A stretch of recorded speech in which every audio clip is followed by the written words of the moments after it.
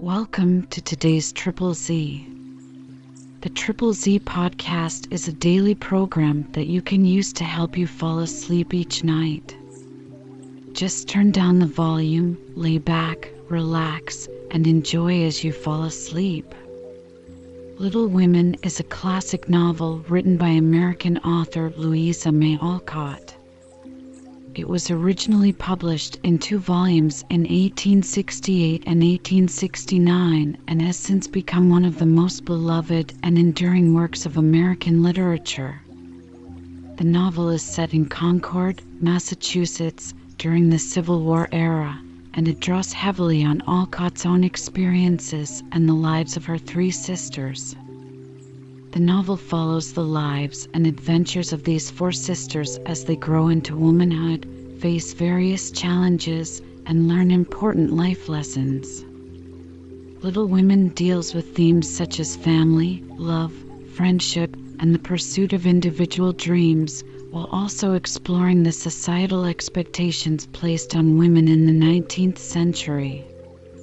If you enjoy our program, please be sure to write us a review on your podcast platform and share us with a friend. You both might sleep just a little better at night. Our website is ZZZ, that's 3z's.media. You can also like and share our content on Facebook or our Instagram account ZZZ Media Podcast. Music for today's episode was provided by Gaia's Symphony on Apple Music.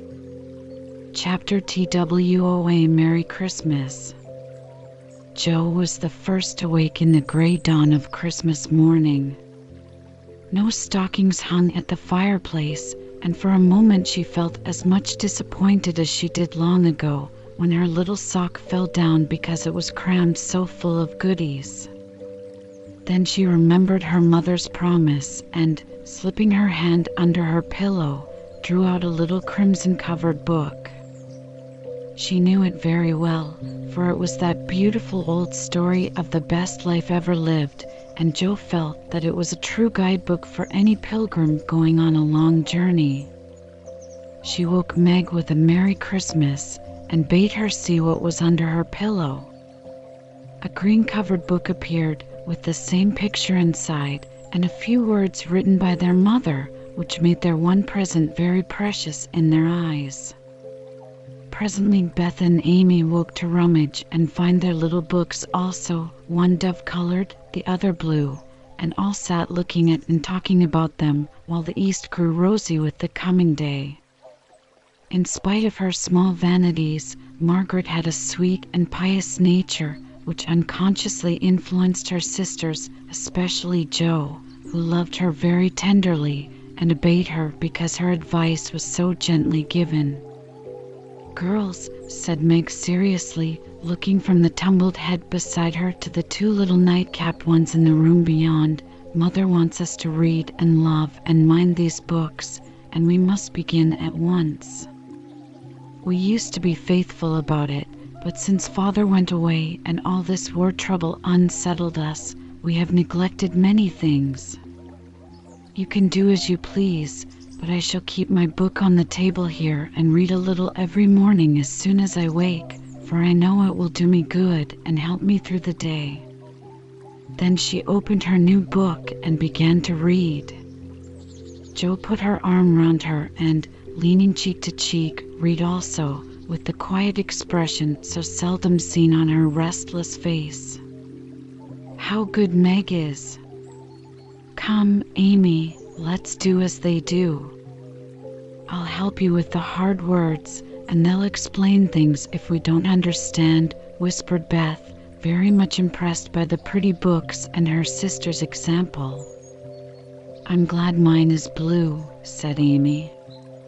And then the rooms were very still while the pages were softly turned and the winter sunshine crept in to touch the bright heads and serious faces with a Christmas greeting.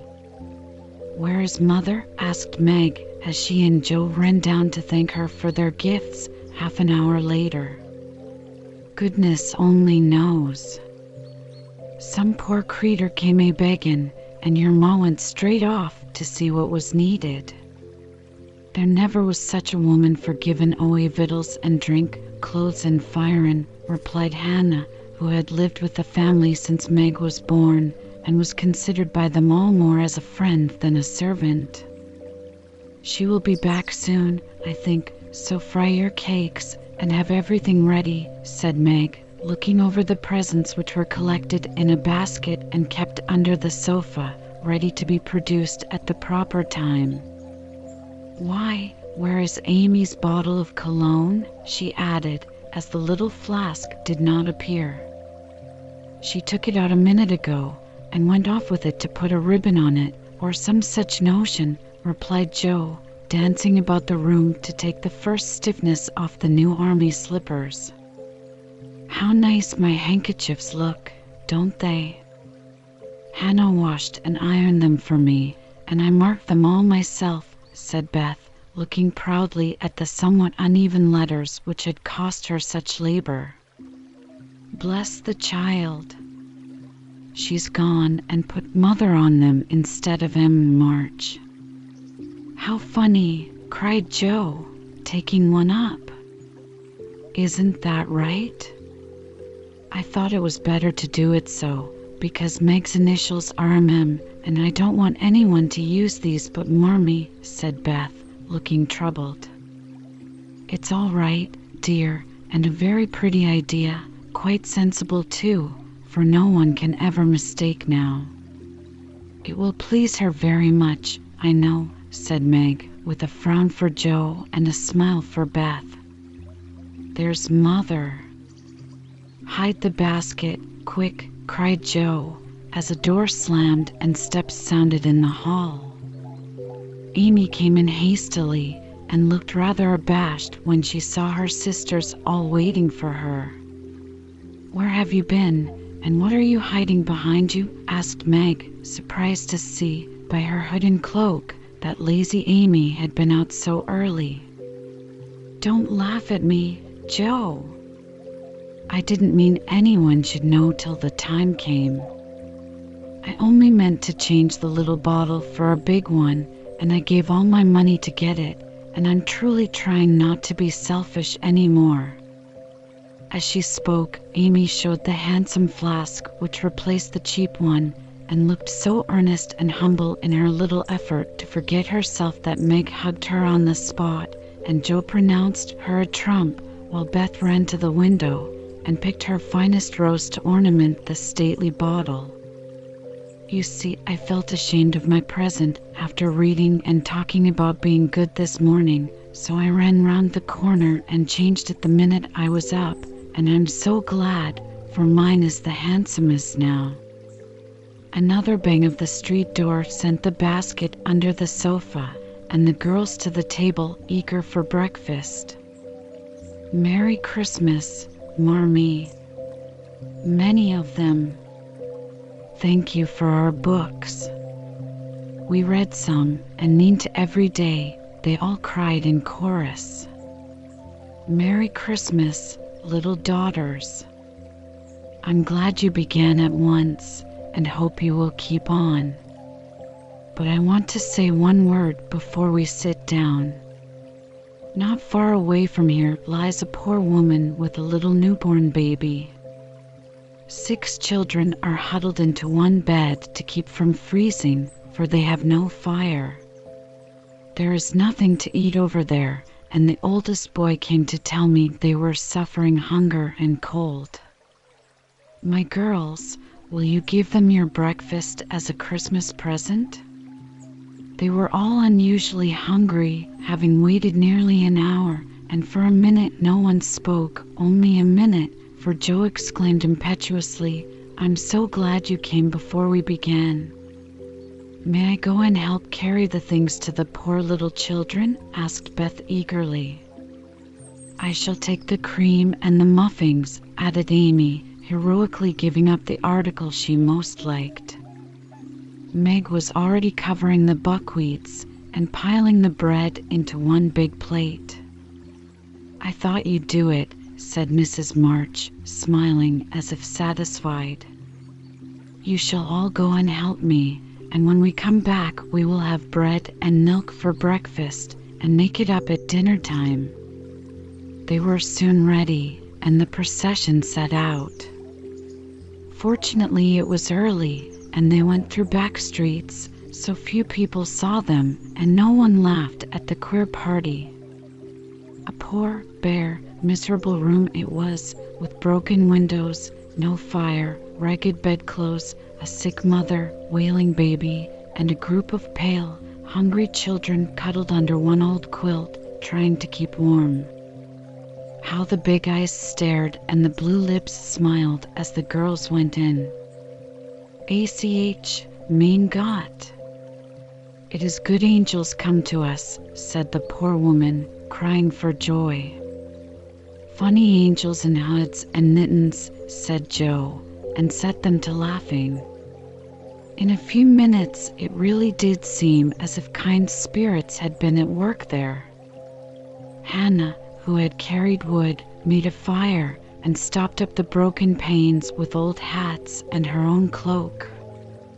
Mrs. March gave the mother tea and gruel and comforted her with promises of help, while she dressed the little baby as tenderly as if it had been her own. The girls meantime spread the table, set the children round the fire, and fed them like so many hungry birds, laughing, talking, and trying to understand the funny broken English. "Das ist gut. Die Engelkinder," cried the poor things as they ate and warmed their purple hands at the comfortable blaze. The girls had never been called angel children before, and thought it very agreeable, especially Jo, who had been considered a Sancho ever since she was born. That was a very happy breakfast, though they didn't get any of it. And when they went away, leaving comfort behind, I think there were not in all the city for merrier people than the hungry little girls who gave away their breakfasts and contented themselves with bread and milk on Christmas morning. "That's loving our neighbor better than ourselves, and I like it," said Meg, as they set out their presents while their mother was upstairs collecting clothes for the poor Hummels. Not a very splendid show, but there was a great deal of love done up in the few little bundles, and the tall vase of red roses, white chrysanthemums, and trailing vines, which stood in the middle, gave quite an elegant air to the table. "She's coming. Strike up, Beth. Open the door, Amy." "Three cheers for Marmee," cried Joe, prancing about while Meg went to conduct Mother to the seat of honor. Beth played her gayest march, Amy threw open the door, and Meg enacted escort with great dignity. Mrs. March was both surprised and touched, and smiled with her eyes full as she examined her presents and read the little notes which accompanied them. The slippers went on at once, a new handkerchief was slipped into her pocket, while scented with Amy's cologne, the rose was fastened in her bosom, and the nice gloves were pronounced a perfect fit. There was a good deal of laughing and kissing and explaining in the simple, loving fashion which makes these home festivals so pleasant at the time, so sweet to remember long afterward, and then all fell to work. The morning charities and ceremonies took so much time that the rest of the day was devoted to preparations for the evening festivities.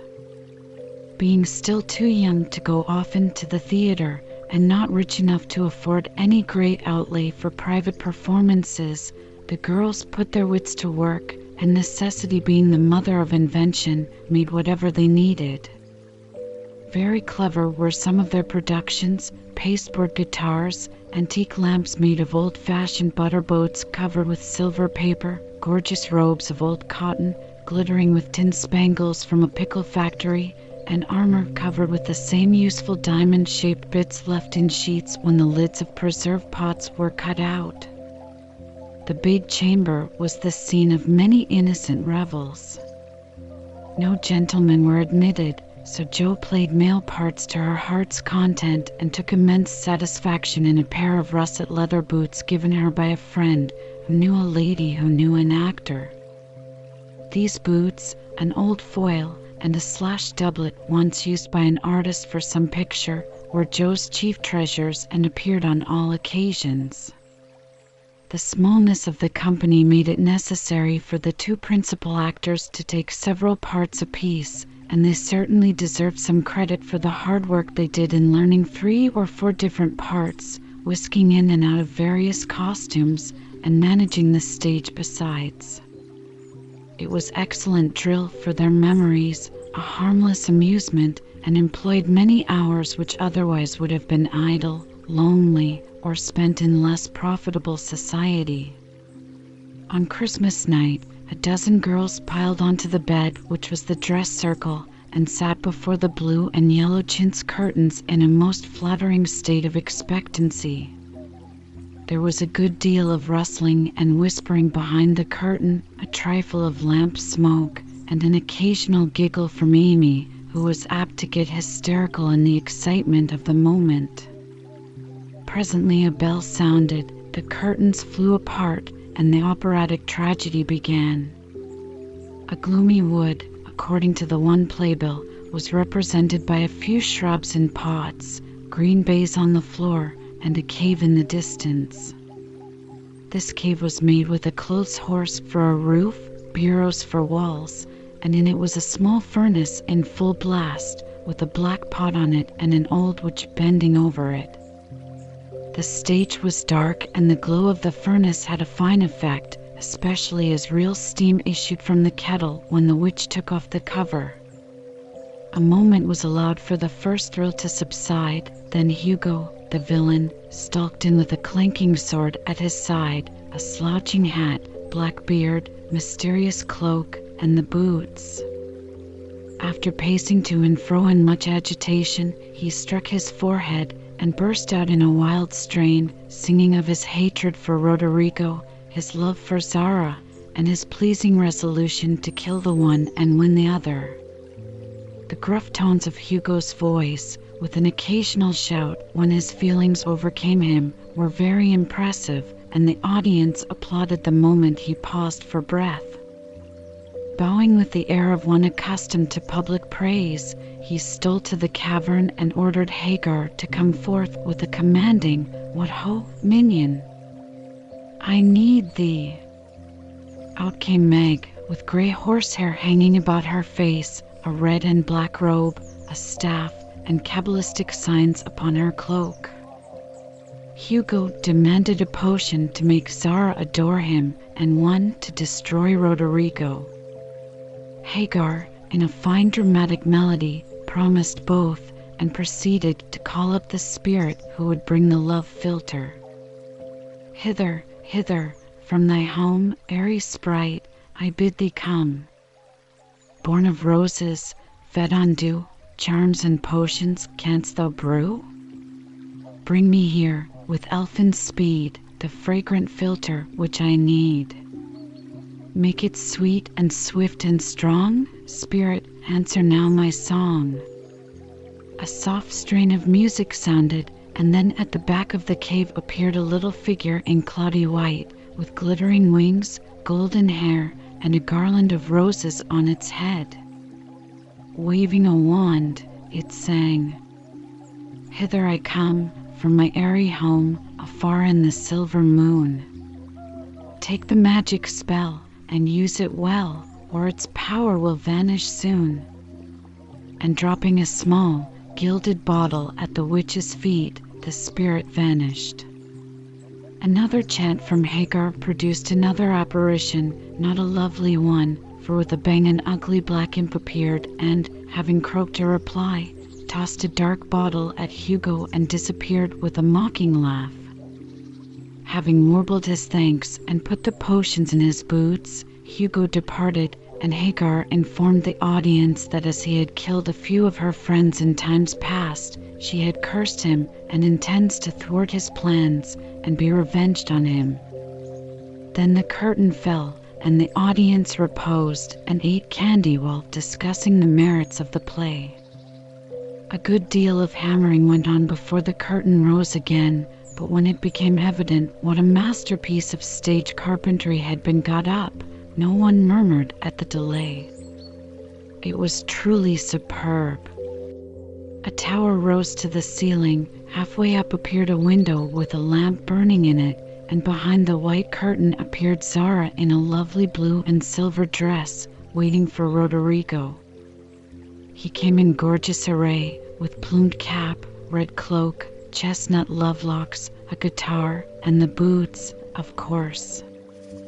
Kneeling at the foot of the tower, he sang a serenade in melting tones. Zara replied and, after a musical dialogue, consented to fly. Then came the grand effect of the play. Roderigo produced a rope ladder with 5 steps to it, threw up one end, and invited Zara to descend. Timidly she crept from her lattice, put her hand on Roderigo's shoulder, and was about to leap gracefully down when alas for Zara, she forgot her train. It caught in the window, the tower tottered, leaned forward, fell with a crash, and buried the unhappy lovers in the ruins. A universal shriek arose as the russet boots waved wildly from the wreck and a golden head emerged, exclaiming, "I told you so! I told you so!" With wonderful presence of mind, Don Pedro, the cruel sire, rushed in, dragged out his daughter with a hasty aside. "Don't laugh. Act as if it was all right," and, ordering Roderigo up, banished him from the kingdom with wrath and scorn. Though decidedly shaken by the fall from the tower upon him, Roderigo defied the old gentleman and refused to stir. This dauntless example fired Zara. She also defied her sire, and he ordered them both to the deepest dungeons of the castle. A stout little retainer came in with chains and led them away, looking very much frightened and evidently forgetting the speech he ought to have made. Act Third was the castle hall, and here Hagar appeared, having come to free the lovers and finish Hugo. She hears him coming and hides, sees him put the potions into 2 cups of wine, and bid the timid little servant bear them to the captives in their cells, and tell them I shall come anon. The servant takes Hugo aside to tell him something, and Hagar changes the cups for 2 others, which are harmless. Ferdinando, the minion, carries them away, and Hagar puts back the cup which holds the poison meant for Roderigo. Hugo, getting thirsty after a long warble, drinks it, loses his wits, and after a good deal of clutching and stamping, falls flat and dies, while Hagar informs him what she has done in a song of exquisite power and melody. This was a truly thrilling scene, though some persons might have thought that the sudden tumbling down of a quantity of long red hair rather marred the effect of the villain's death. He was called before the curtain, and with great propriety appeared, leading Hagar, whose singing was considered more wonderful than all the rest of the performance put together. Act Fourth displayed the despairing Roderigo on the point of stabbing himself because he has been told that Zara has deserted him. Just as the dagger is at his heart, a lovely song is sung under his window, informing him that Zara is true but in danger, and he can save her if he will. A key is thrown in, which unlocks the door, and in a spasm of rapture he tears off his chains and rushes away to find and rescue his lady love. Act Fifth opened with a stormy scene between Zara and Don Pedro. He wishes her to go into a convent, but she won't hear of it, and after a touching appeal, is about to faint when Roderigo dashes in and demands her hand. Don Pedro refuses because he is not rich. They shout and gesticulate tremendously but cannot agree, and Rodrigo is about to bear away the exhausted Zara when the timid servant enters with a letter and a bag from Hagar, who has mysteriously disappeared. The latter informs the party that she bequeaths untold wealth to the young pair and an awful doom to Don Pedro if he doesn't make them happy. The The bag is opened, and several quarts of tin money shower down upon the stage till it is quite glorified with the glitter. This entirely softens the stern sire. He consents without a murmur, all join in a joyful chorus, and the curtain falls upon the lovers kneeling to receive Don Pedro's blessing in attitudes of the most romantic grace. Tumultuous applause followed, but received an unexpected check, for the cot bed, on which the dress circle was built, suddenly shut up and extinguished the enthusiastic audience. Roderigo and Don Pedro flew to the rescue, and all were taken out unhurt, though many were speechless with laughter. The excitement had hardly subsided when Hannah appeared, with Mrs. March's compliments, and would the ladies walk down to supper. This was a surprise even to the actors, and when they saw the table, they looked at one another in rapturous amazement. It was like Marmee to get up a little treat for them, but anything so fine as this was unheard of since the departed days of plenty. There was ice cream, actually 2 dishes of it, pink and white, and cake and fruit and distracting French bonbons, and, in the middle of the table, were great bouquets of hot house flowers. It quite took their breath away, and they stared first at the table and then at their mother, who looked as if she enjoyed it immensely. "Is it fairies?" asked Amy. "Santa Claus," said Beth. "Mother did it." And Meg smiled her sweetest, in spite of her gray beard and white eyebrows. "Aunt March had a good fit and sent the supper," cried Joe, with a sudden inspiration. "All wrong. Old Mr. Lawrence sent it," replied Mrs. March. "The Lawrence boy's grandfather. What in the world put such a thing into his head?" "We don't know him," exclaimed Meg. "Hannah told one of his servants about your breakfast party. He is an odd old gentleman, but that pleased him. He knew my father years ago, and he sent me a polite note this afternoon, saying he hoped I would allow him to express his friendly feeling toward my children by sending them a few trifles in honor of the day. I could not refuse, and so you have a little feast at night to make up for the bread and milk breakfast. That boy put it into his head. I know he did. He's a capital fellow, and I wish we could get acquainted. He looks as if he'd like to know us, but he's bashful, and Meg is so prim she won't let me speak to him when we pass," said Joe, as the plates went round, and the ice began to melt out of sight, with O's and H's of satisfaction. "You mean the people who live in the big house next door, don't you?" asked one of the girls. "My mother knows old Mr. Lawrence, but says he's very proud and doesn't like to mix with his neighbors. He keeps his grandson shut up when he isn't riding or walking with his tutor, and makes him study very hard.